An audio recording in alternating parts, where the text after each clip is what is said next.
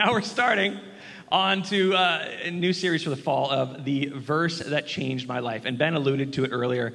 We're talking about passages of Scripture, not just one specific verse per se, but passages of Scripture that have actually shaped and formed us, that have been paramount in discovering who the Lord is, helping us figure out our lives, understanding our position before God, and the like. And so we're digging into this sermon series, and you're going to get a chance to hear from and learn a bit about some of the different pastors and preaching staff here at New Life as they have opportunity to come up and share about these specific verses that have been transformative. Now, of course, the entire Bible is transformative, absolutely. The entire Bible is usable for teaching and reproof. The entire Bible is our instruction book that we have before we pass on into eternity. But there are these special ones, special verses, special passages that sort of stick out. And each person has something different. And that's the incredible part about the fact that the Bible is alive. It is a living book. It is a living text. And it is applicable to us in different seasons of life. And the same passage that might have been applicable when we were 12 years old might also be applicable when we're 112 years old. But then also, it can change, which is pretty amazing. And it might have different meaning or depth to it as we go through life and as we learn and grow. And the amazing thing is that it is through the Scriptures that we experience the revelatory power of the Holy Spirit. The Holy Spirit reveals to us these mysteries that we find in the Scriptures. So I want to encourage you this morning, as you're on your faith journey, whether you're at the very beginning or nearing the end of it, I want to encourage you this morning, never give up on reading the text, reading the Scripture. Why? Well, because it is a beautiful packaging of wisdom that God has given us. And if you come into contact with things in the Scriptures that are challenging to you or chafing to you or you just don't understand, I encourage you, make a note of it, put it on a shelf, and wait for the Lord to reveal it to you as time goes on. Because in His wisdom, there are portions of Scripture that may not be applicable for you in the moment you're in right now, but it will apply to you at some point in your life. And it's really beautiful to be able to go on the journey of discovering the Scriptures when the Holy Spirit begins to reveal these things to you. So, I'm starting it off. It's my turn, and we are going to dig into one of the texts that has been informative and transformative for me in my life. But before we do that, I have a little thing to read to you. So in 1861, a wild gambler and crazy drinker named Harry Morehouse rushed into a revival meeting in Manchester, England, looking for a fight. Now, you need to understand, this was a common practice. There was a revival that was going on in England in the mid to late 1800s. Revival was breaking out in the streets, in churches, in pubs, in bars, in all these different places. And folks were so chafed at the idea that maybe change was going to be happening and conviction would occur in their hearts that they just got drunk and fought about it. There's so many wild stories about these things going on in England. It was crazy back then. And this was not an uncommon circumstance. So we got Harry Morehouse. He's drunk and all fired up and ready to have a fight with the revival pastor at this meeting. But instead, he went in there to fight. He actually got saved. And 6 years later, the famous evangelist D.L. Moody was preaching in Dublin when Morehouse came up and told Moody that he would like to go to the States and preach the gospel. Now, Moody guessed that Morehouse was probably around 17 years old at this time, and he didn't know if Morehouse could preach, and so he just brushed him off. Now, we've all done this, right? We see somebody that's younger than us that's all full of tea and vinegar, and they're excited for the gospel. God has changed their lives. The transformation has occurred. By the way, this guy's 17 years old, and he's just blitzed, and he's fighting Christians, and then God saves him. Praise the Lord. That is great. He meets us where we are at.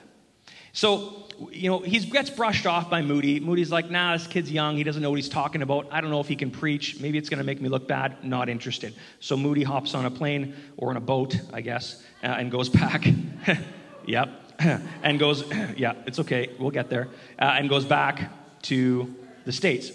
So when Moody got back to Chicago, he got a letter from Morehouse. Again, 17-year-old writing a letter. Tenacity. This guy's on it.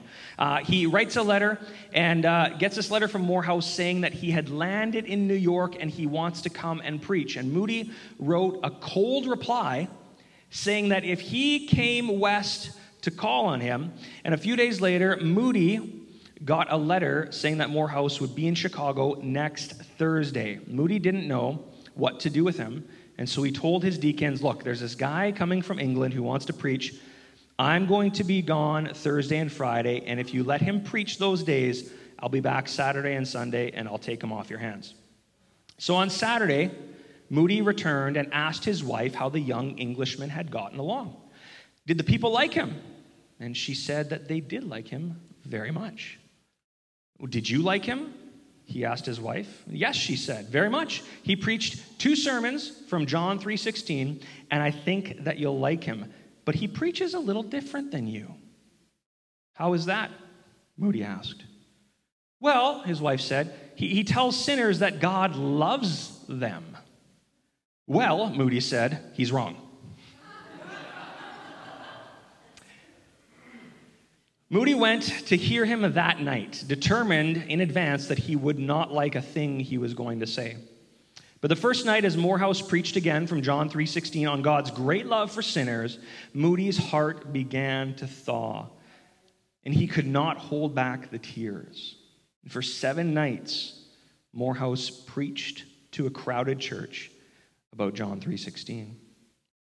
The final night, Morehouse concluded his sermon by saying, my friends, for a whole week I've been trying to tell you how much God loves you, but I cannot do it with this poor, stammering tongue. If I could borrow Jacob's ladder and climb up into heaven and ask Gabriel, who stands in the presence of the Almighty, if he could tell me how much love the Father has for the world, all he could say would be, for God so loved the world that he gave his only Son, that whosoever believes in him shall not perish, but have eternal life.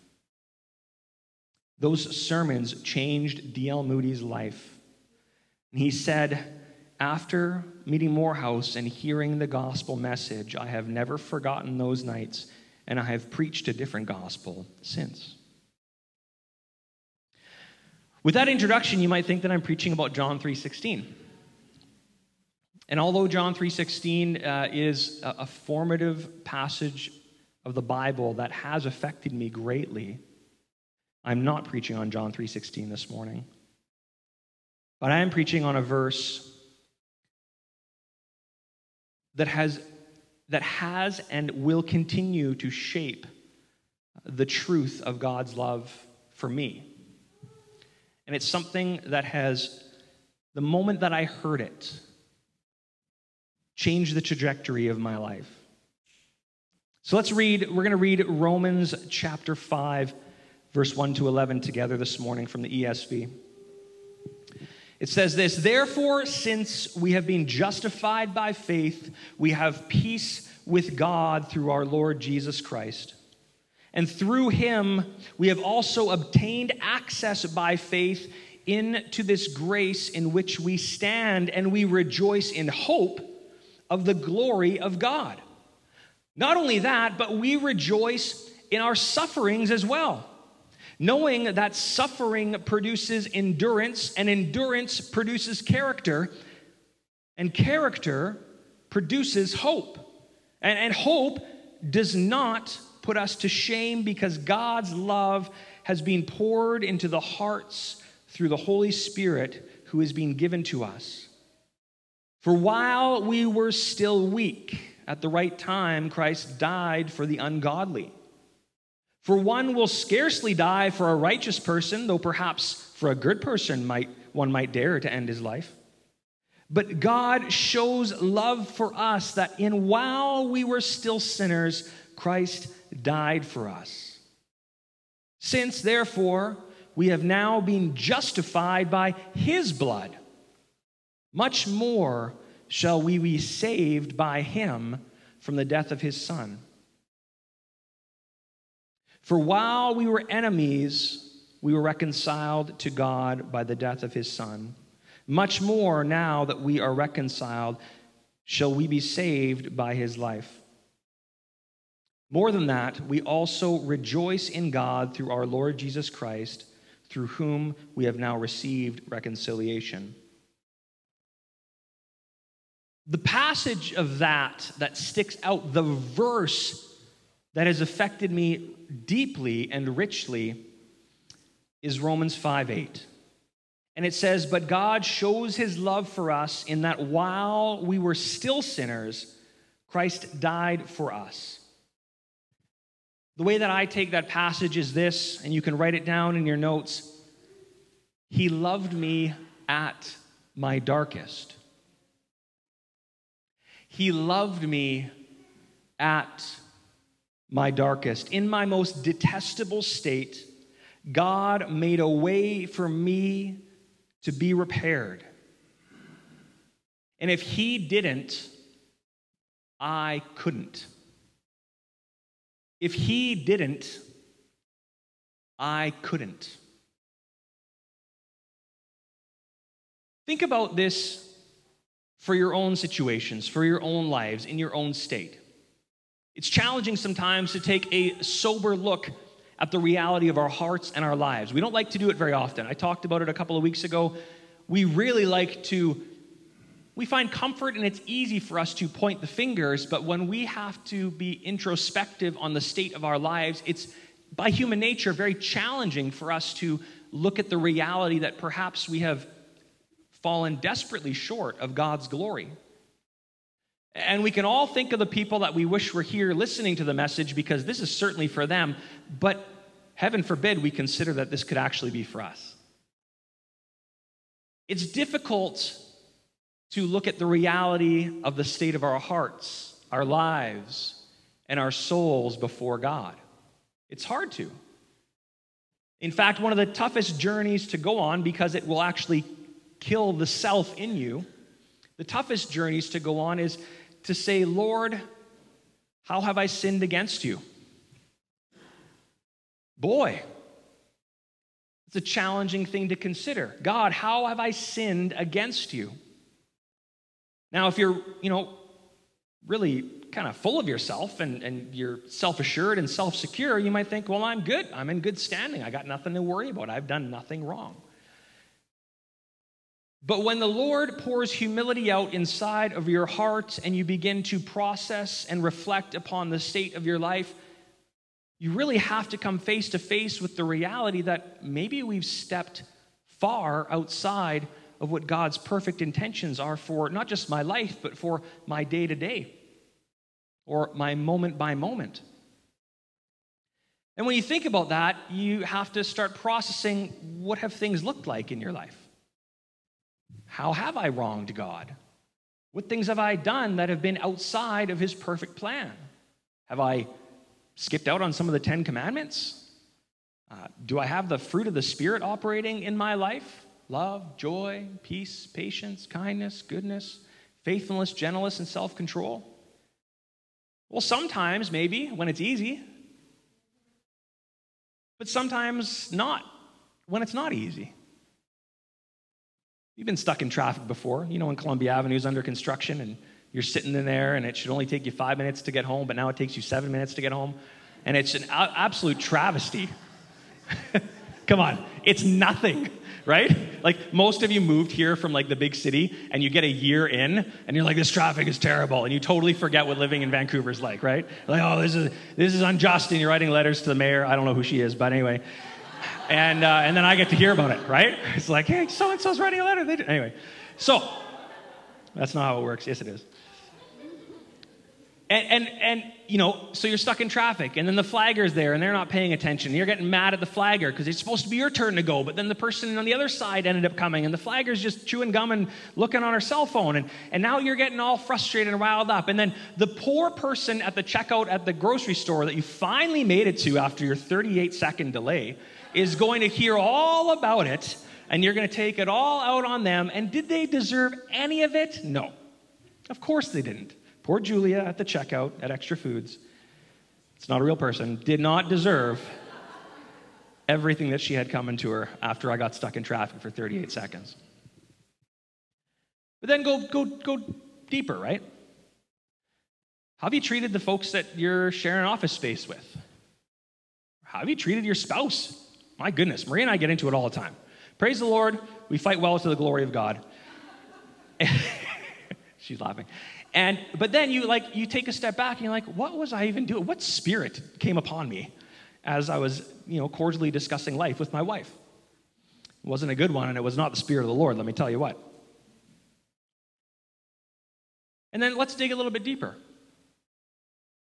What goes on in your mind? How do you think about others? How do you perceive them? How do you let them take up space in your mind? What curses are you muttering about somebody else under your breath? How could they have done this to me? What were they even thinking? They have no right to treat me like that. I know how they're talking about me behind my back. And then you smile and you're pleasant with them at church because that's what you're supposed to do. Otherwise, the pastor's going to get mad at you. But then you leave from the space and you just continue those thoughts in your head about how you think about another person, how you think about another member of God's creation, how you think about someone that really, in the grand scheme of eternity, has done far less to you than you've ever done to the Lord. We're in a bit of a wretched state, us people. We're often very self-deceived, wildly and incredibly self-righteous most of the time. Everybody else has made the wrong decision and does the wrong thing, except for us, of course. And we can say all the prayers and quote all the right scriptures to justify our positions, but all of those things lack a heart of humility of going before God and saying, God, how have I sinned against you? How have I sinned against you? And if you want a really fun experiment and ruin the rest of your entire week, go home today in the evening when you've got some quiet space and sincerely ask the Lord, Lord, how have I sinned against you? And just allow him to begin revealing that to you. It will be wildly depressing for a solid week. And then you have to process it. And then this verse maybe will make a lot of sense to you. In spite of our state of disrepair, and in spite of the fact that we have gone out of our way, knowingly or unknowingly, to move far outside of God's commands and promise and perfection for us, in spite of all of that, he continues to have this weird and bizarre grace for us that he meets us exactly where we are at, yet he refuses to leave us there. It's wild, isn't it? How can we possibly get better if we first do not have help stepping into the midst of our chaos? How can we? It's just not possible to be okay one day unless first the helper steps right into the midst of the utter mess that we find ourselves in. Who here's had children before? Yeah. Okay, some of you guys. Who here's changed a diaper before? Oh, hallelujah. I tried to avoid changing diapers. I think I changed 3 diapers. But here's the deal. The baby's not going to go and remedy itself from the mess that it finds itself stewing in. Just conjure up that smell in your mind for a moment. You know what? The other one that's really wild is when they attempt to fix it on their own, but they end up just getting covered in it. And not only do they get covered in it, like war paint, all over their bodies, but then it just goes in all the nooks and crannies of their crib and all over their wall like a beautiful collage to present to you, inside their ears, in the cracks of their eyes. It doesn't make any sense why any creature would do anything like this, but babies do. And then the only way to fix this situation is you have to get into the middle of it and get it all over yourself, take it upon you so that they can be clean again. We are babies. God is our loving Father, and he made a way for us to be cleaned. And as disgusting and vile as a poo-covered baby really is,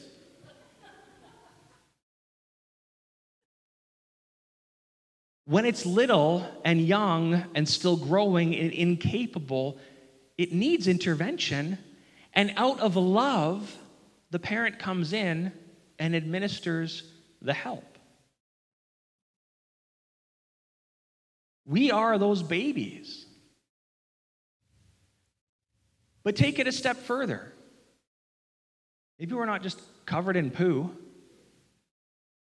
but we're steeped in addiction. Or we have the mess of mental health challenges that push people away, or make us appear to be untouchable or unlikable or unknowable because of how we react or interact.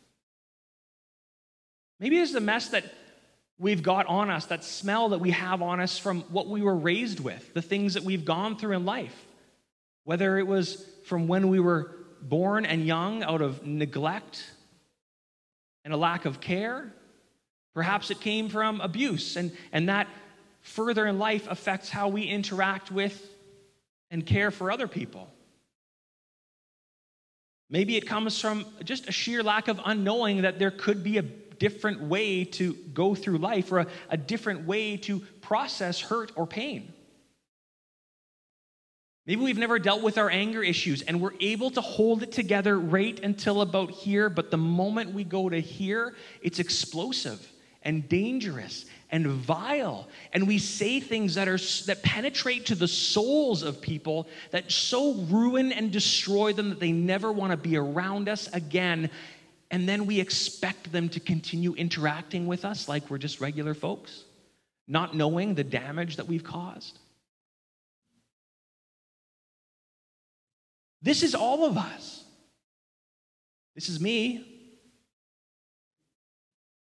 We've all gone through this. Maybe we're going through this right now. Perhaps this is hitting home very deeply for some of us this morning. But I want you to know today that when we go through these challenging topics and we are forced to flip the mirror around and look at the reality of our situations, I'm not walking us through this to cause suffering and sorrow and grief and frustration. Like, I never want to go to that church again. They just make me feel terrible. That's not the point. The point is we're dirty babies that need to be cleaned up.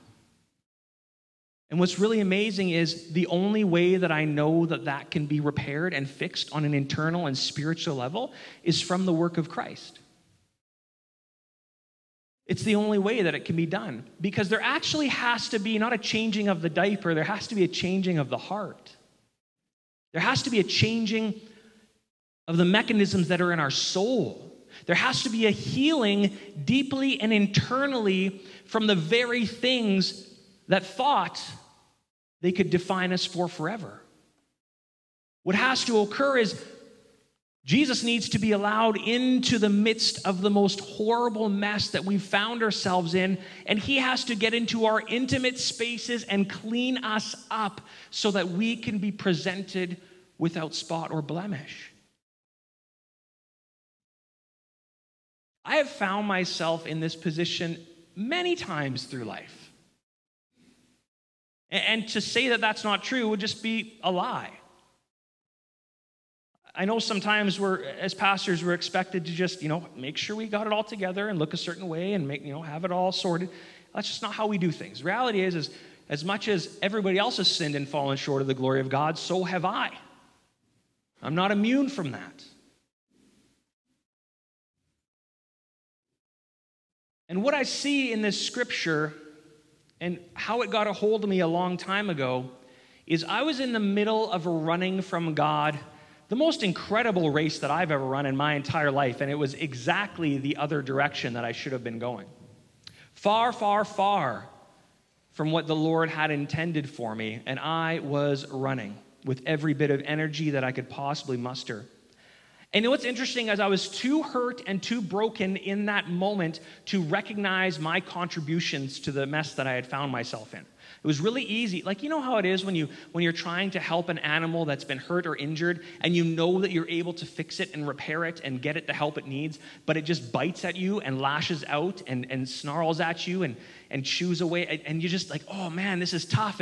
And that was me with God. I was way too much of a mess to even recognize the depth of help that I needed, and I was ready to chew the face off of anything that would try to get in my space and help. It takes a tough person to get into the middle of that. Well, the person that got into the middle of that was the Lord.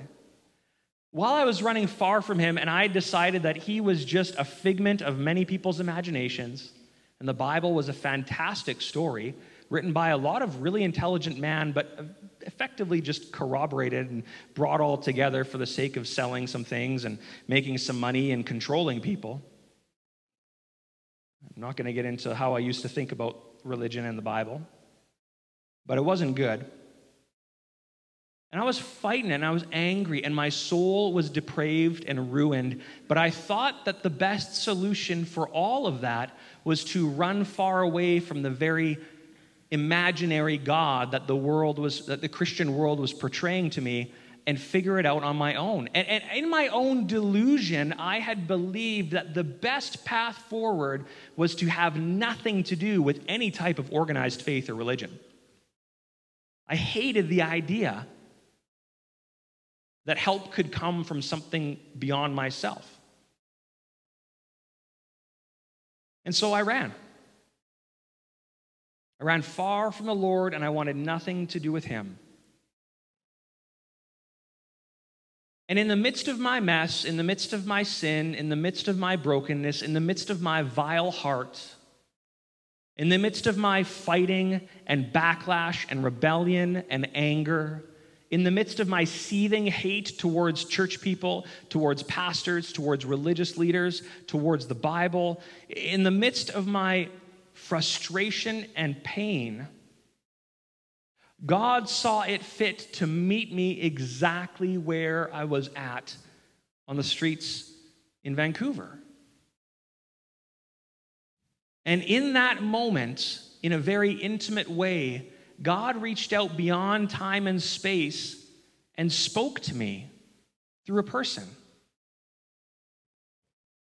And at that point on, the rest of my life began to change. It was that tipping point of my life where I could no longer refute any of the things that I found challenging in the scripture. They might be challenging to me and they might be frustrating to me, but I had to come face to face with the reality that my Creator knew enough about me and cared enough about me to meet me exactly where I was at. But he also loved me enough to not just be a parent that peeks into the room and sees the mess their kids created and like, nah, I'm good, and I'm going to go for coffee and leave. What he did is he came in to the midst of my mess, and he began to restore and heal my brokenness.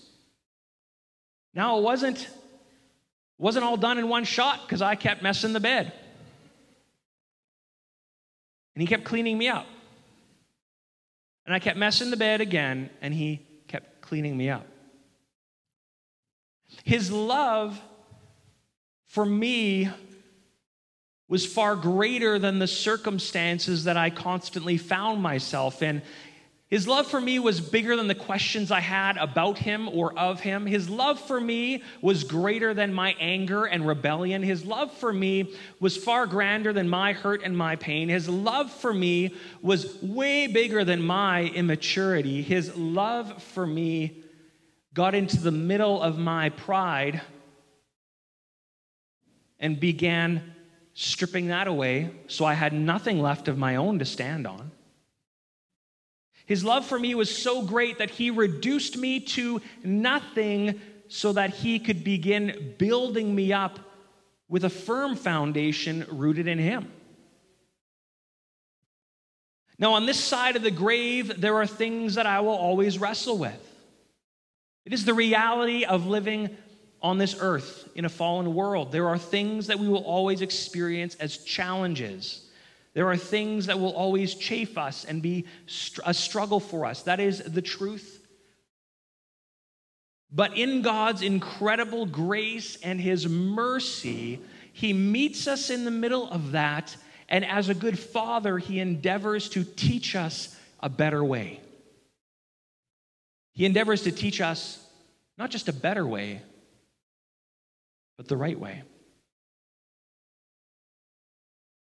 God shows his love for us in that while we were still sinners, Christ died for us. He loved me at my darkest. So how has that shaped me? It began to change me because I realized that he was not scared of me. He was not scared of my big questions. He wasn't scared of my cynicism towards the faith and the Bible. He wasn't scared of my unbelief. In fact, he helped me with my unbelief, which I later learned is something that is in the scriptures, that he helps us with our unbelief. He took my very, very crooked and crazy path and began to straighten it out. Why? Because my focus changed from this, and this to him. Is it always there? Sometimes I'm in the weeds. But as I've grown and he's worked in me and he's been gracious, it comes back on track a little quicker than it used to.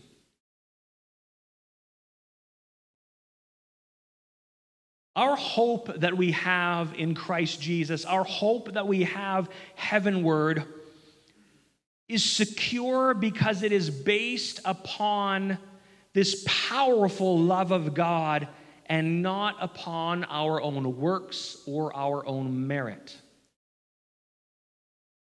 If it was based upon what we could bring to the table, it would be utter calamity. God's love isn't based on us getting our act together. I couldn't get my act together. Probably for a season, if I felt that someone was angry enough with me, I could change my behavior and do some behavior modification for a period of time. But would it last? No. Why? Because my nature is sinful. Our nature is sinful. So how does that transform and change? Well, we have to have a renewing of our mind and our spirit and our hearts through Christ Jesus. It cannot come of our own strengths. It's just not possible.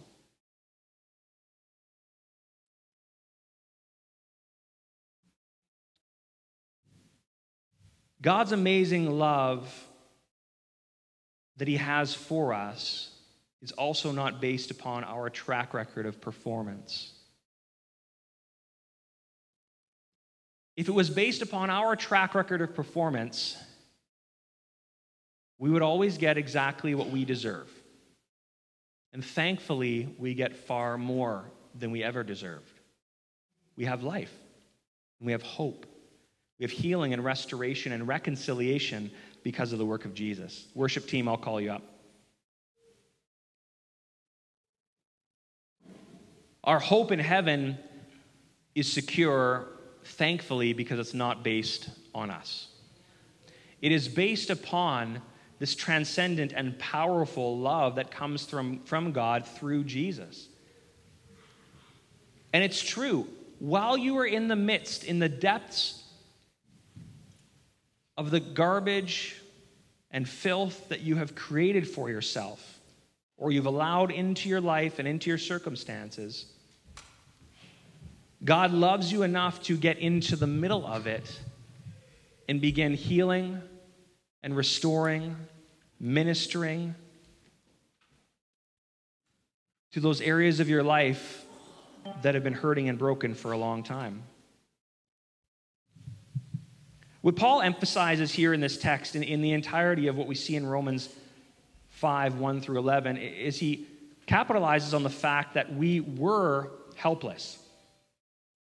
We were sinners, and we were enemies of God. It's true.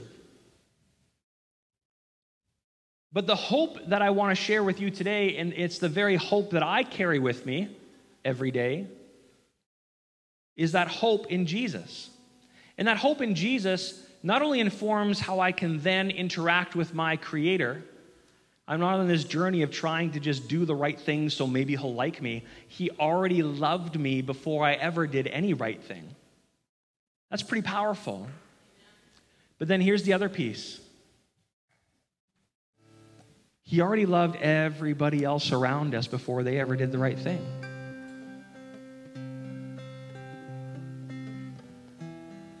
It sort of levels the playing field, right? Whether you're 38 seconds late in traffic because the traffic lady wasn't paying attention, or life went super sideways because of marital challenges, or work has been a total disaster and you're being reprimanded and it's affecting your identity and you don't know what to do with yourself. Maybe you're going through a midlife crisis and you don't know what up from down is at the moment.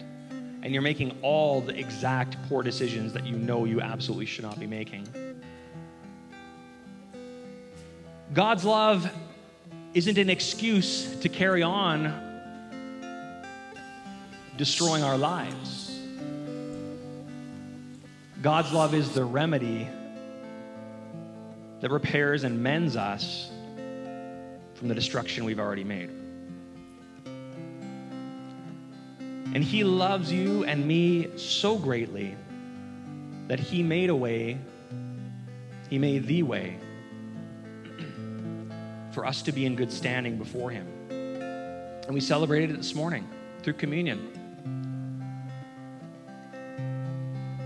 As Jesus went to the cross, and as people were murdering him and killing him and stripping him from his clothes and his dignity, as people were taking bets on him and shouting horrible things towards him, he didn't react the way that we always react. He didn't react by going and wanting to just get in a drunken fight with everybody. He didn't react by going and shoving more drugs up his nose to try to make it all go away. He didn't react by going and finding a new person to sleep with to try to fill a hole in his life. He didn't react by hurling insults and swearing and yelling at them behind the cover of the windshield. He didn't react by thinking horrible thoughts, murderous and death-filled thoughts towards people that had insulted him. How did he react? He reacted in the midst of his pain that he was feeling by saying, "Father, forgive them, for they know not what they do."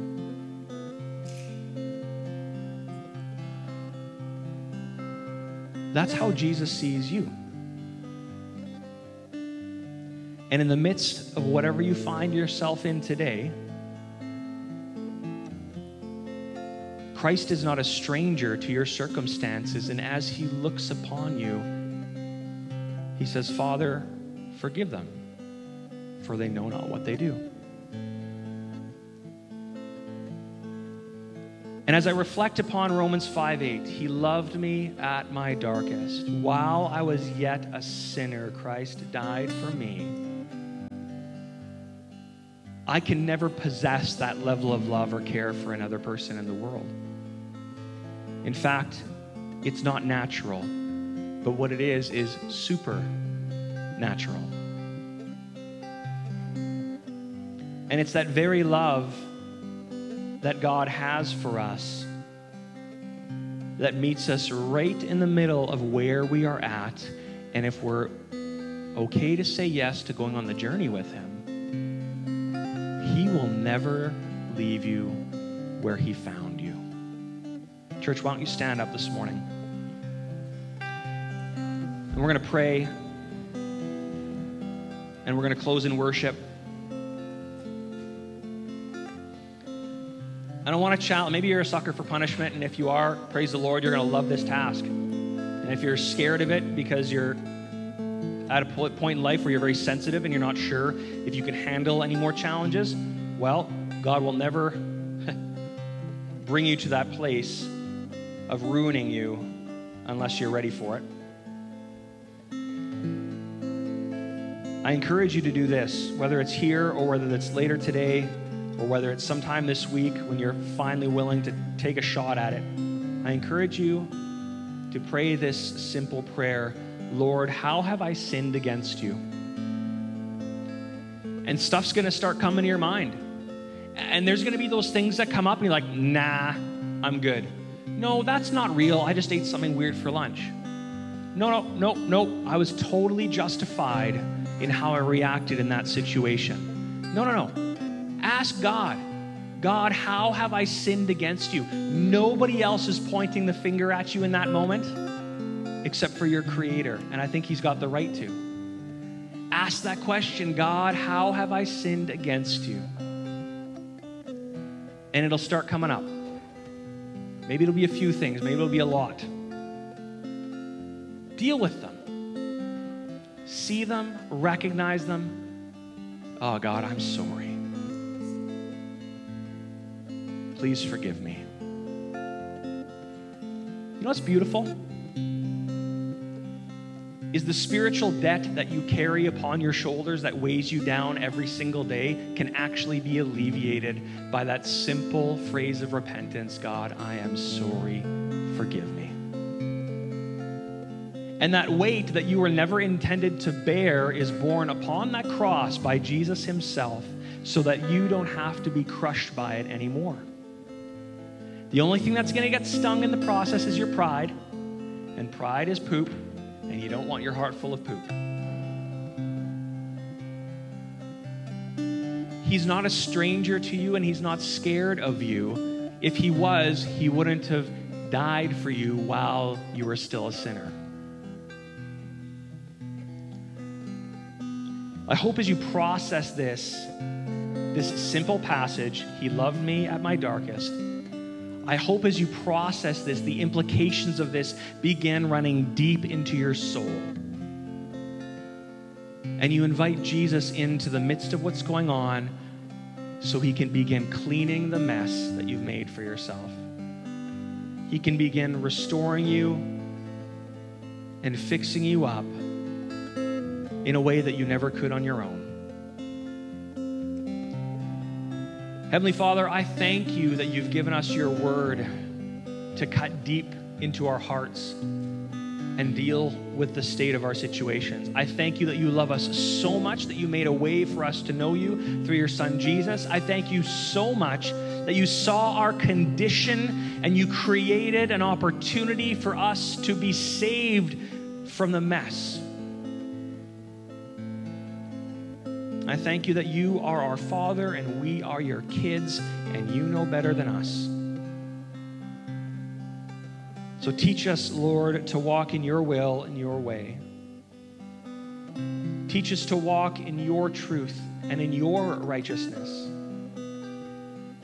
Teach us to be a people that not only love and honor, revere You, but are also able to be conduits of that love to others in our community. So that through Your strength, through Your power and Your might, we can also go in to these messy situations and liberally apply the love of Jesus into the messes that would normally repulse us. Father, go with each person today. Begin a work in their hearts as they contemplate and deal with how it is that You met them in their darkest times. And let this love be the foundation that we stand upon as Christians, as Your church, in this community. We love You, Lord, and we praise You. Amen.